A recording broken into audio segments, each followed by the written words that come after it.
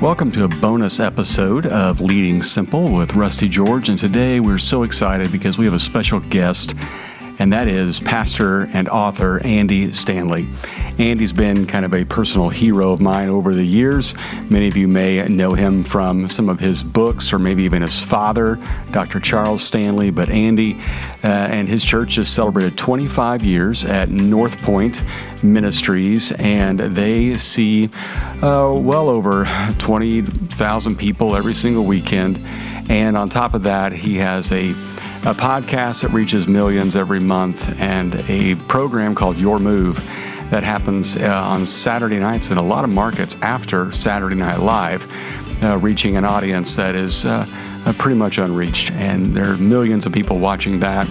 And he's an author and just an incredible follower of Jesus. And he has a new book out called Better Decisions, Fewer Regrets. And I can't wait for you to hear about that and some of his leadership tips for all of us. So, enough with me. Let's talk to Andy. Andy, welcome to the podcast. I'm just so honored to have you with us. I know you've done a lot of these, and I know it's been a busy weekend for you with the 25th anniversary of North Point, and I just really appreciate you giving us some time. So welcome. Yeah, well, I was happy to do this. You're like family, so this was that was an easy yes.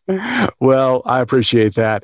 All right, I want to jump right into your latest book. I love all of your books, but I feel like this one is incredibly helpful for everybody, not just pastors, not just church leaders, not just people trying to understand the Bible, but just people trying to figure out their life. And it's Better Decisions, Fewer Regrets. Tell me a little bit about where this book came from. Well, at the beginning of the book, I tell the story of my dad refusing to answer questions for me and just asking me questions instead. And it was infuriating as a kid, but he was teaching me to make decisions. He would say this, I would ask him a question or ask him to help me do something. And he would say, well, what would you do if I wasn't here? And I'd be like, you are here. And he's like, yeah, but I'm not always going to be here. So what would you do? And then he would say, well, I tell you what, you pray about it. And I'm like, no, I just need you to tell me. And so early on, he put the weight of the responsibility of my life in my hands, maybe too early at times, but it's like, you know what, I have to prepare you because, you got to make decisions. And the way he did this, eventually it, connected the dots for me that there's a really, really important relationship between the questions we ask and the decisions we make. And we all know this on the backside of a bad decision, because on the backside of a bad decision, we often say, I should have asked more questions, or I should have asked better questions. So in Better Decisions, Fewer Regrets, I'm giving the readers 5 questions to ask every time they make a decision of any magnitude, but especially the really important decisions. And essentially, I'm trying to add to their decision-making filter, and we all have one. And we all actually ask questions when we're making a decision. Sometimes we're not sure, we don't know what the questions are because they're subconscious questions like, is this going to hurt me? Will anyone find out? Some questions that really aren't that helpful. But adding these 5 questions to the questions that we're already asking and asking them intentionally will guarantee, and again, I learned all these from other people, especially, growing up, will pretty much guarantee we're going to make better decisions.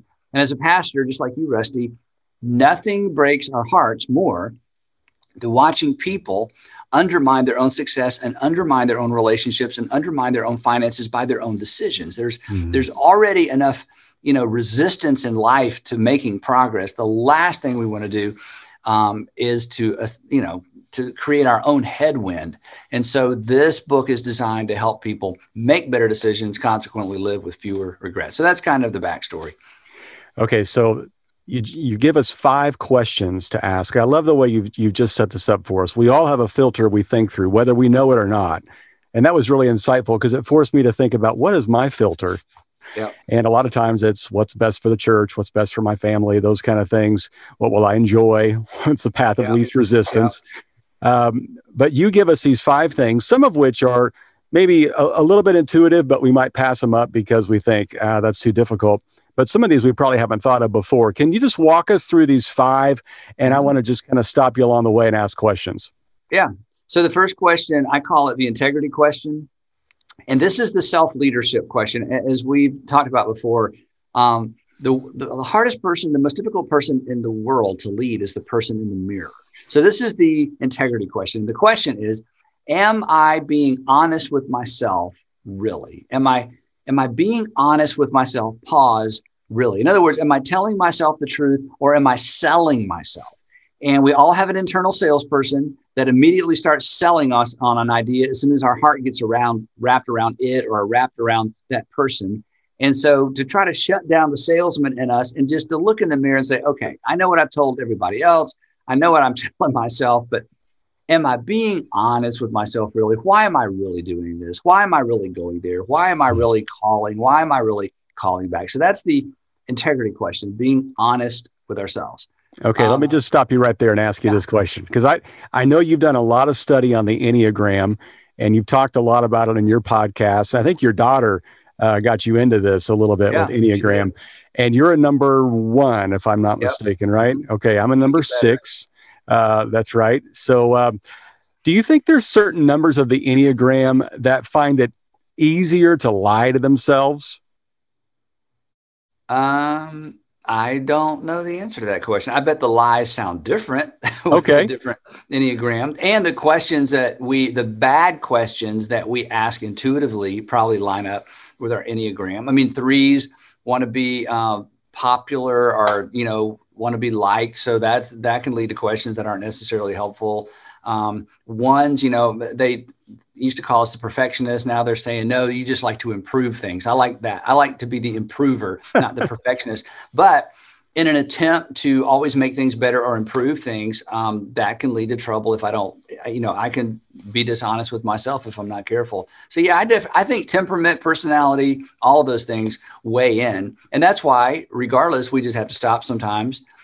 And I say, look in the mirror, especially if it's a big decision, and ask out loud, okay, am I being honest with myself? Have I been honest with myself about why I'm doing this? And in the book, with all 5 questions, I say, look, you don't have to follow through on your answer to the question, but you at least owe it to yourself to ask the question, because what you don't know certainly can hurt you. So why not know and then decide? So I think all those things factor in. Yeah, I totally agree. Okay, so number 2, second question. Yeah, the legacy question. This is one of my favorite questions because it pulls us out of our immediate context. The legacy question is this: what story do I want to tell? What story do I want to tell? And here's the point. Whatever we are going through right now, whatever it is in our marriage, our relationships, financially, and we're trying to make a decision, eventually this incident or this season is going to be nothing more than a story we tell. And sometimes I use the illustration. I say, if somebody asks you about, if you're my age or in your 30s or 40s, and somebody asks you about high school, think about what you do. You reduce high school to a sentence or maybe 2 sentences. It's just the story that you tell. Well, the same is true for the story you tell about a divorce, a business transaction, a transition to a different company, a different organization, starting an organization. So when this is nothing more than a story you tell, what story do you want to tell? And you write the story of your life one decision at a time. So write a good story so that you don't have to skip any chapters when you tell your kids the story of your life, so that they're not embarrassed by a chapter in your life, and never make a decision that makes you a liar for life. We all have regrets, and maybe we'll talk about that later on. But when we make decisions that create regrets, then we're always tempted to skip that part or to lie about that part of our story. So the question is, what story do you want to tell? That's question 2. Okay, question 3. Question 3 is the conscience question. Question 3 is there a tension that deserves my attention? Is there a tension that deserves my attention? And here's how this works. We've all been there. You're about to make a big decision. On the left side of the column, everything checks off. Everybody does it this way. This is the industry standard. It's not illegal. It's not immoral. It's not unethical. Everybody expects you to do this. This is how everybody handles this. But as you move toward actually making the decision, pulling the trigger on the decision, there's just something on the inside that just doesn't sit right, and you don't know why. So in the book, the third question is, pay attention to that tension. Don't brush by it and don't rush by it. If it's something about her, something about him, something about them, something about the deal, something about the house, something about the timing, something about the location, whatever it is. And the problem is, when we have that tension, there's very little information to substantiate it. So the temptation is to say, I'm just having a bad day, or I'm afraid, or, whatever it might be. And we discount it and we opt for, everything on the left side of the column. Well, the problem with that is, if you're a Christian, oftentimes this is how God gets our attention, and this is how the Holy Spirit gets our attention. And if we will pause, oftentimes, more information surfaces, other reasons surface. So in the book, I say, don't brush by that, don't rush by it. Let it bother you until it either goes away or you discover something that gives it some weight. Because the temptation oftentimes is to just ignore that kind of still small voice. The other thing that happens that we've all experienced is you're about to make a decision based on all the information, and somebody comes along and they ask you a pesky question. And suddenly they create tension in you, or a hesitation in you or in me. And it's so infuriating. Our temptation is to kind of brush off the information because of the source of the information.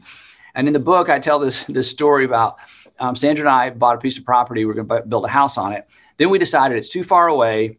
There were several reasons we thought it was a bad idea. So we were literally putting the property on the market. And my mom, of all people, she was in her 70s then. My mom comes along and says, you know what? She's in her 60s, late 60s. She said, I don't think you should sell that property. I think you'll regret that for the rest of your life. And then it was at the end of a conversation and she went home. I'm like, and my first tendency was like, what do you know? Okay, what do you know about real estate? What do you know about residential real estate? What do you know? But it just caused a hesitation. And we allowed that to grow, and we did not sell the property, and we have lived on that property for 20 years. If we had sold that property, we would have just regretted that for the rest of our lives. But in the moment, everything logically, rationally said, this isn't a great idea. But she caused us to question it. And again, you can't chase all of those down. That doesn't mean that's how you make the decision. But in the book, I say, look, I'm just asking, is there a tension that deserves your attention? And if so, don't brush by it. Don't rush by it. So that's so good. Okay, I'm going to let you do the last one here.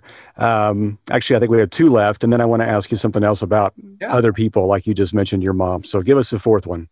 Yeah, the fourth one is one I've talked about since I started teaching kids in high school. When I was in college, I've been talking about this. And the reason I've talked about this one for so long is it's the one my dad really raised me on. The fourth question is the maturity question. And it's, what is the wise thing to do? In light of my past experience, in light of my current circumstances, in light of my future hopes and dreams, what is the wise thing for me to do? Not necessarily everybody else, but in light of my past experience, my current circumstances and state of mind, and what I've just come out of, and my future hopes and dreams, what is not the ethical, moral, legal thing to do? What is the wise thing to do? And I call it the maturity question because it takes a great deal of maturity to pull away from the border right between legal and illegal, moral and immoral, ethical and unethical. And our tendency is to live right on that line. But the problem of living right on the line is there's no margin for error. And here's what everybody in your audience knows when we're honest with ourselves. Our greatest regrets, morally, ethically, financially, relationally, whatever it might be, our greatest regrets are always preceded by a series of unwise decisions.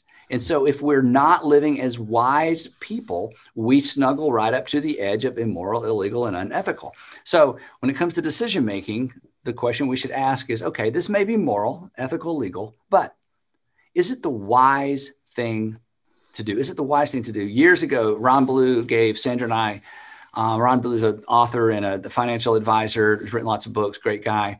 He gave us some great advice that falls into this bucket. He said, Andy, never do anything financially that you would not want to have to, that you would not want to stand up. You would not want to have to stand up in front of your church and explain. Never do anything financially that you wouldn't want to have to explain to your congregation. It may be legal, it may be moral, ethical, but if you wouldn't want to have to explain it, just don't do it. Well, That was extraordinary advice. But that's the kind of advice that sits right in that middle place of wisdom. What is the wise thing to do? And there have been so many situations, Rusty, where people wanted us to get in on deals or buy stuff or invest with a group. And I every time I'd run it through the Ron Blue question, I'm like, nope, just not going to do it. And I've never regretted, again, making that decision within that framework. So that's the fourth question. The last question is the relationship question. Mm-hmm. And the other four questions, I can guarantee you will make better decisions and live with fewer regrets. There's a return on investment with those first four. This last question is costly, but this last question is how you change the world. And the last question is the relationship question. And the question is, what does love require of me? What does love require of me? This question is going to cost you, but relationships are costly. And relationships are how you move the needle in a community or in a church or in a company or in the world. So what does love require of me? So those are the 5 questions, better decisions, fewer regrets. So you mentioned a couple of people that spoke up in your life, your mom, Ron Blue. And these are people you love. These are people who are wise. Talk to us a little bit about the voices that we do choose to listen to, because sometimes if all you have in your life are people that kind of echo what you already think, they can't really advise you on some of these things. Sometimes you need some of that, I wouldn't say negative input, but people at least that think differently than you do. Obviously, you want good input in your life, good advisors. How have you tried to weed through that? And how do you know which voices to listen to? Well, let me speak to that professionally first. So in our organization, I have 3 groups of people that I run medium to large decisions by. And I'll just be honest, I am always tempted to skip that process because I want to hurry up. I'm sure I know what we need to do. Let's just go forward and I'll, get forgiveness, or maybe it's not that big a deal. Maybe, they won't care. And that's my staff team, my direct reports. Then we have a board of directors that are all volunteer board of directors, super smart people. And then there's a stewardship team that looks at our organization only through the lens of finances. So for me, organizationally, I've set these teams up. And again, some of the first group works for me, which is a pro and a con, right? Because if somebody's getting a paycheck, as honest as they want to be, there's just certain boats you're not going to rock for even, in terms of being honesty. And it's not a matter of choosing to be dishonest. You're just more careful. You're just more measured. And sometimes we don't need people to be measured. We just need them to be abrupt and gritty and just get to the point. So professionally, those 3 circles are circles we run all of our organizational decisions through. And I've learned through the years, for 25 years, that when there is a yes in those 3 circles, it's a go, even if I'm not 100% certain. And I'm rarely 100% certain about anything. And that's one reason I need smarter people around me. Personally, and this is where I think we all have some work to do at times because of the seasons of life change. Personally, there's always been 1 or 2 men in my life who know they can call at any time and ask anything they want. Unfortunately for me, one of them just passed away earlier this year, Reggie Campbell. And Reggie Campbell was brutal in all the best ways. And I knew he loved me. And so I knew I could trust his harsh questions and not harsh, but he was very direct. One of his questions was this. I think I mentioned this in the book. Yeah, I do. One of his questions was, Andy, what do you hope I don't ask you about? And I'm like, that's cheating. You got to dig, baby. You got to ask me. You can't just say, what do you hope I don't? But again, it was very direct, but consequently, he kept me honest with myself. And again, that integrity question is so important because if we're lying to ourselves, we're never going to lead ourselves well. In an organization, you fire the liar. And so in the book, Better Decisions, Fewer Regrets, I say some of us need to fire the liar inside of us and just tell ourselves the truth. So I think we can set this up formally within an organization. But the real, the challenging part is to set that up personally and to give people not only permission, but in my situation, in your situation, we have to give them access because we can be too busy. We can say, oh, you got permission, but by the way, I'm just too busy. So permission and access. And the tricky part, and maybe this is just my season of life, as I get older and as people come and go, Once they go, then I have to kind of rev that whole thing back up to find that new group. And as I get older, there are fewer and fewer people who are ahead of me that have the life experience to, feed back into me. And they don't necessarily have to be older. But when I was younger, it was easier to find that group. Right. On just one real quick funny story on this. I've shared this publicly many times. It's been about 7 years ago now. My dad was either 80 or 81. He was still pastoring the church. He just recently resigned from the church, finally. He was 81 or maybe he was 82. And he called me one day. He said, Andy, do you know what I would like? I said, what? He said, I would like to find somebody who's a little bit further ahead of me and ask them some questions. I said, Dad, there aren't any. They're all retired, if they're even alive. And then I said, but I would ask you this. I said, Dad, if you were able to find someone who could, who's further ahead than you, what would you ask them? He said, I would ask them if this ever gets any easier. And I said, do you know how discouraging that is to me as a pastor? So that was his question. But even the point being, even at that season of life, he was, we all need somebody we can look to say, hey, what's down the road and what do I need to be looking out for? So anyway, long answer to a good question. Let me ask you about the term regrets. There are so many things I think all of us wish we could have done differently, and not even like horrific mistakes from our past, but just, I wish I knew then what I know now. Yeah. What are a couple things that now you wish you would have known, let's say 5 years into North Point Ministries? Yeah. My greatest regret, just professionally, is I wish I had leaned in more to the people who thought bigger than me, which when I say that, people think, oh, you're just making that up because you're such a big thinker. I am not a big thinker. I've been fortunate to be surrounded with some big thinkers. You know some of them, David McDaniel and others who had a bigger vision than I did for some of the things that we were doing. Fortunately for me, I trusted them. If you surround yourself with people who are smarter than you, you're going to make better decisions. As Jim Collins says, we should all aspire to be the dumbest person in the room. So fortunately, I have been like Reggie Joyner was a really big thinker, and I would just yank back on the reins sometimes. And I wish I had given him more leeway to run because he had great ideas. He had great intuition about creativity and environments. And I just pulled back sometimes. So in the last, 5-10 years, probably the last, 5 to 7 years, when somebody comes with a really big idea, my natural inclination, and I've talked about this, is to how the decision to death instead of let's just wow for a minute and think about that. So I've tried to be very intentional on not pulling back the reins. I really wish I had leaned into some bigger thinkers earlier, which sounds like a crazy thing to say, but I think we would have been better off. But part of it was fear, and part of it was we've never done this before, and part of it was finances. But we had less to fear, perhaps, than I thought. Well, that's so well said. I just immediately resonate with that, thinking, boy, I wish in my earlier days I would have just said yes a whole lot more or go for it a whole lot more because you're just so nervous. You just feel like you're driving the bike down the gravel hill and you think, I don't want to mess this up. Okay, just for our leaders that are listening, off the top of your head, 3 to 5 leadership books that you highly recommend.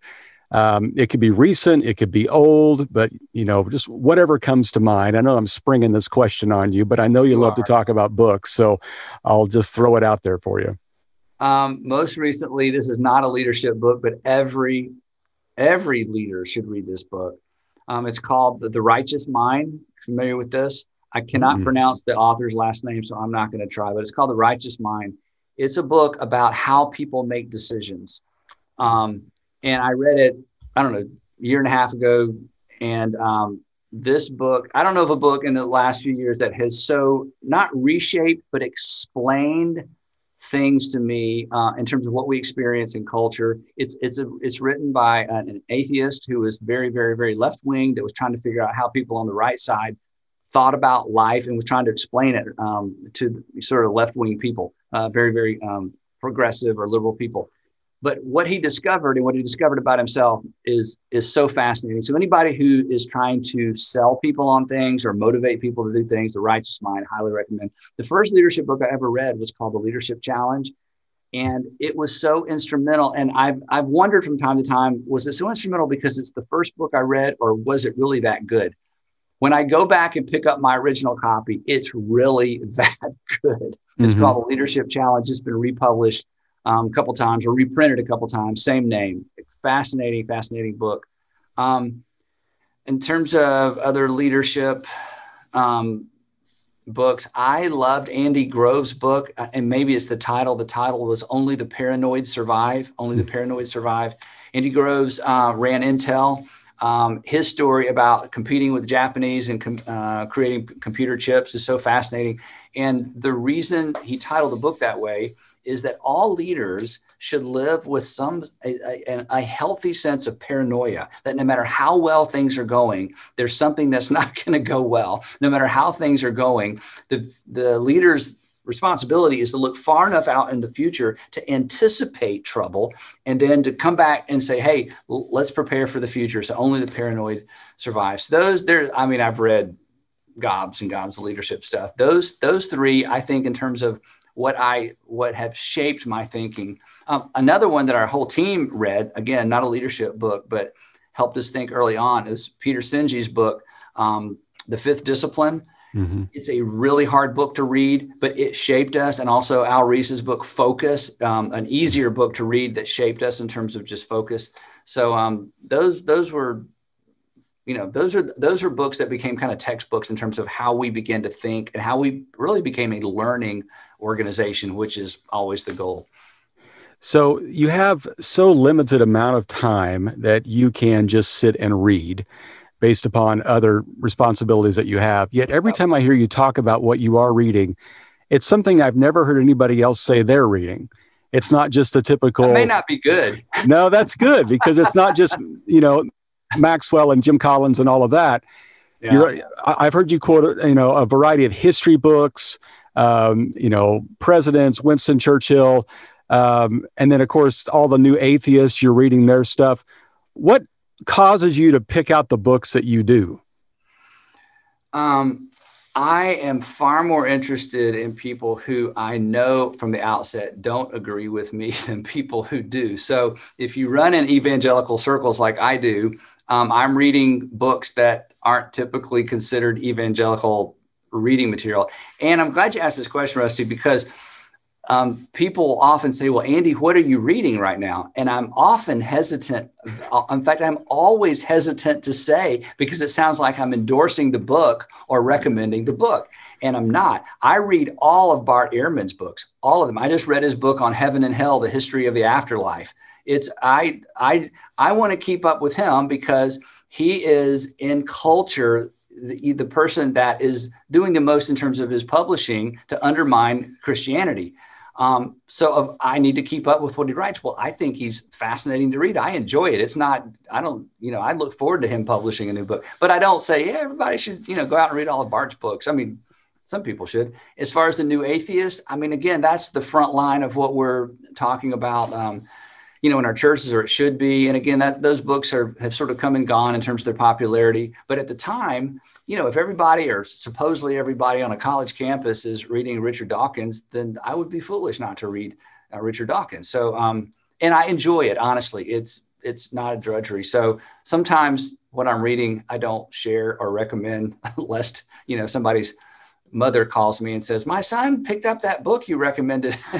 Hasn't been back to church since. I'm like, So, and the other thing, while we're on reading, my pattern for the last 10 years or so has been, I never read. I listen, I use Audible. I listen to a book, a third of the way through a book, I'll know, oh gosh, this is a book I'm going to want to go back to. Then I usually buy it on Google Books or Kindle. I like both. I need to pick one or the other. So I generally buy the books I love twice. Listen to it once because I got time, I'm driving around.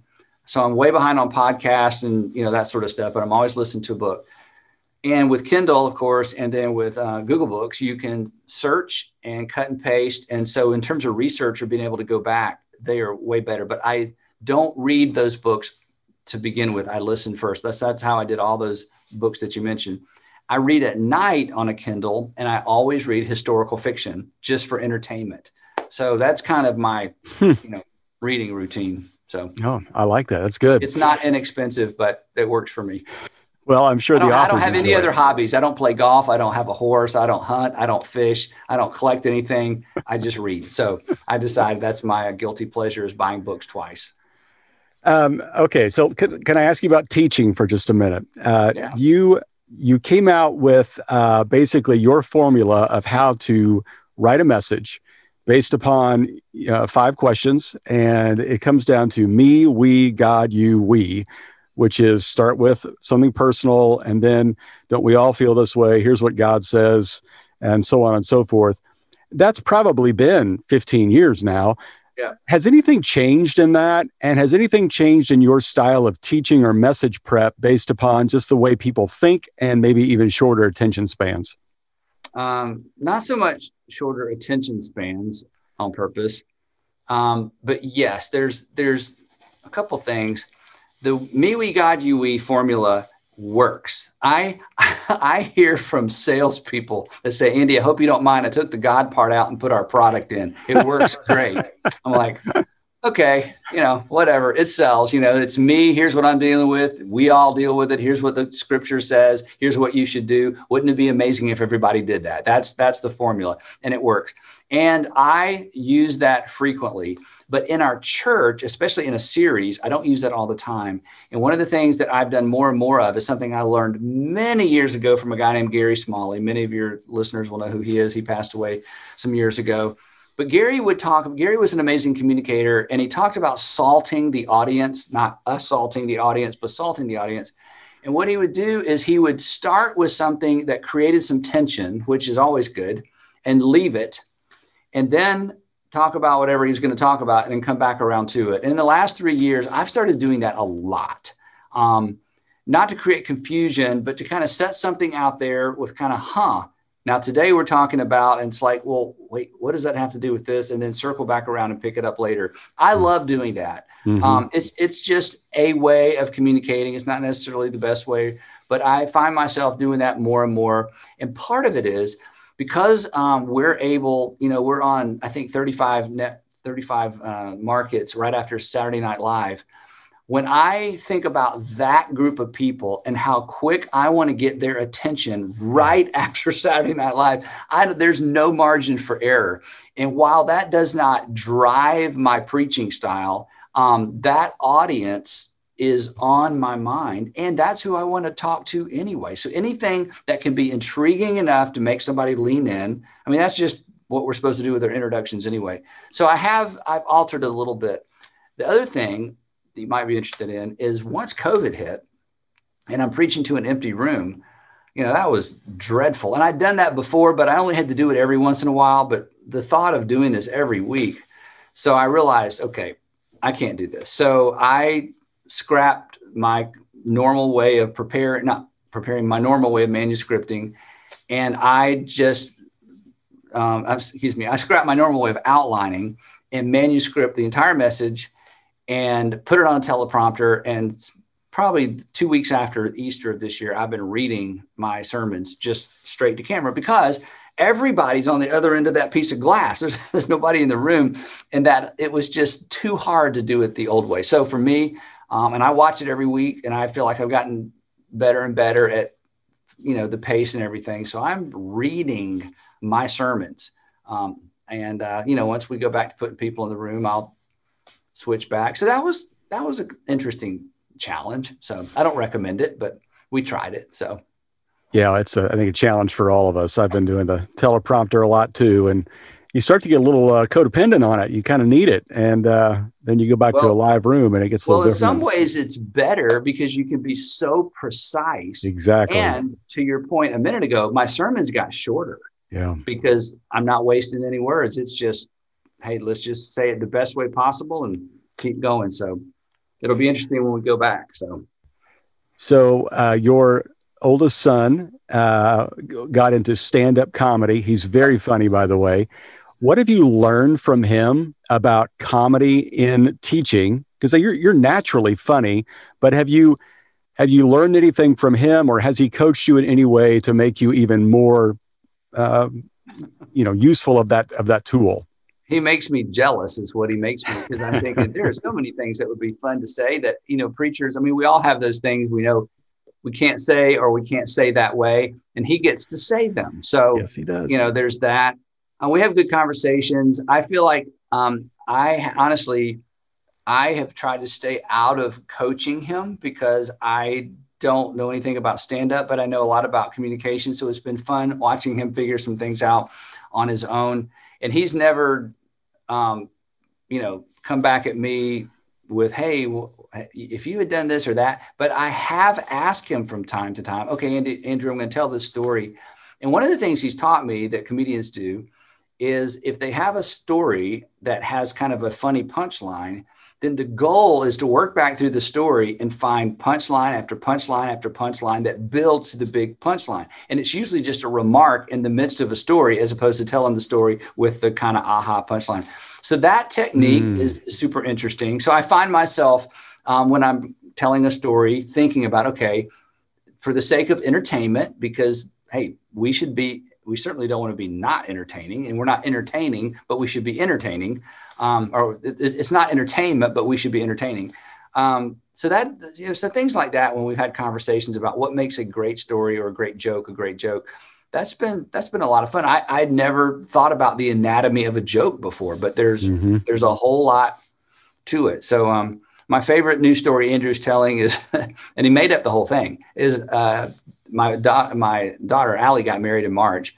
And so he made up this story about, we don't throw rice anymore. People use sparklers and how dangerous that is to hold a sparkler at eye level. So, but then he tells a story about his mom saying, we're going to use bubbles, that as they leave, we're going to use bubbles. And this was during the pandemic. And he says, Mom, do you not understand how a pandemic spreads? So we're all just going to blow the germs onto the bride and groom. Anyway, it's very funny. So it's been fun watching him develop the craft of just finding common events like comedians do and spinning them in such a way that they're funny. So that's great. Well, last question here, maybe just two last ones.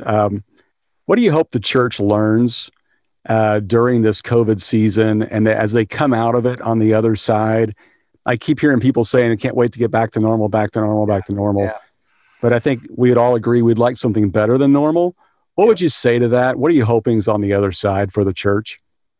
Well, for our church, I'm hoping our community is more aware of us because of what we've done in the community. And I hope the community is more grateful that we're in the community because of what we've done in the community, because we pivoted all of our time and attention from shoulder to shoulder worship on Sundays to doing things in the community.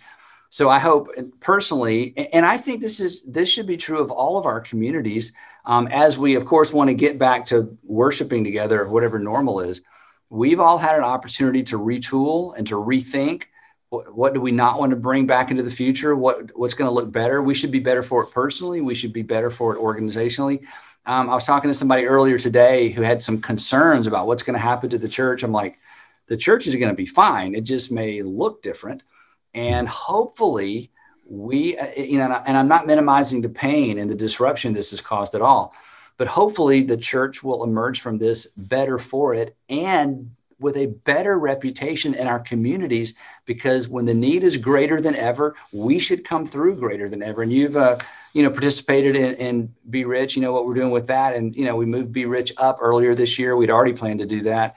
And so to see what our churches are doing for the community when, a lot of churches aren't able to meet or aren't meeting, I'm hoping that, it broadens our reach and certainly helps with our reputation. So I think there's some good things that could come from this, other than preaching to a screen. We all got really good at using a teleprompter. Well, that's the good news. Yeah. Well, Andy, thank you so much for your time. Thank you for the years of service, the legacy of integrity, and just the way that you've led us well. We're in the Christian church. We don't have a pope, but we certainly lean on each other, and you've been a tremendous influence for so many of us. So I really, really appreciate you and Sandra and all that North Point does, and just pray great days for you guys ahead. So thank you so much. Thank you, Rusty. And thanks for what you're doing on the West Coast. It's fun partnering with you, and I look forward to our next conversation. Well, thank you so much for listening. That was just such great stuff from Andy. And make sure you pick up his book, Better Decisions, Fewer Regrets, available wherever books are sold. And check out the next podcast, which I believe comes out tomorrow, as I get to sit down and have a conversation with our good friend Brad and talk about all kinds of great stuff regarding where Jesus is in the midst of all of our difficulty, and then how to find our leadership style. We will talk to you soon.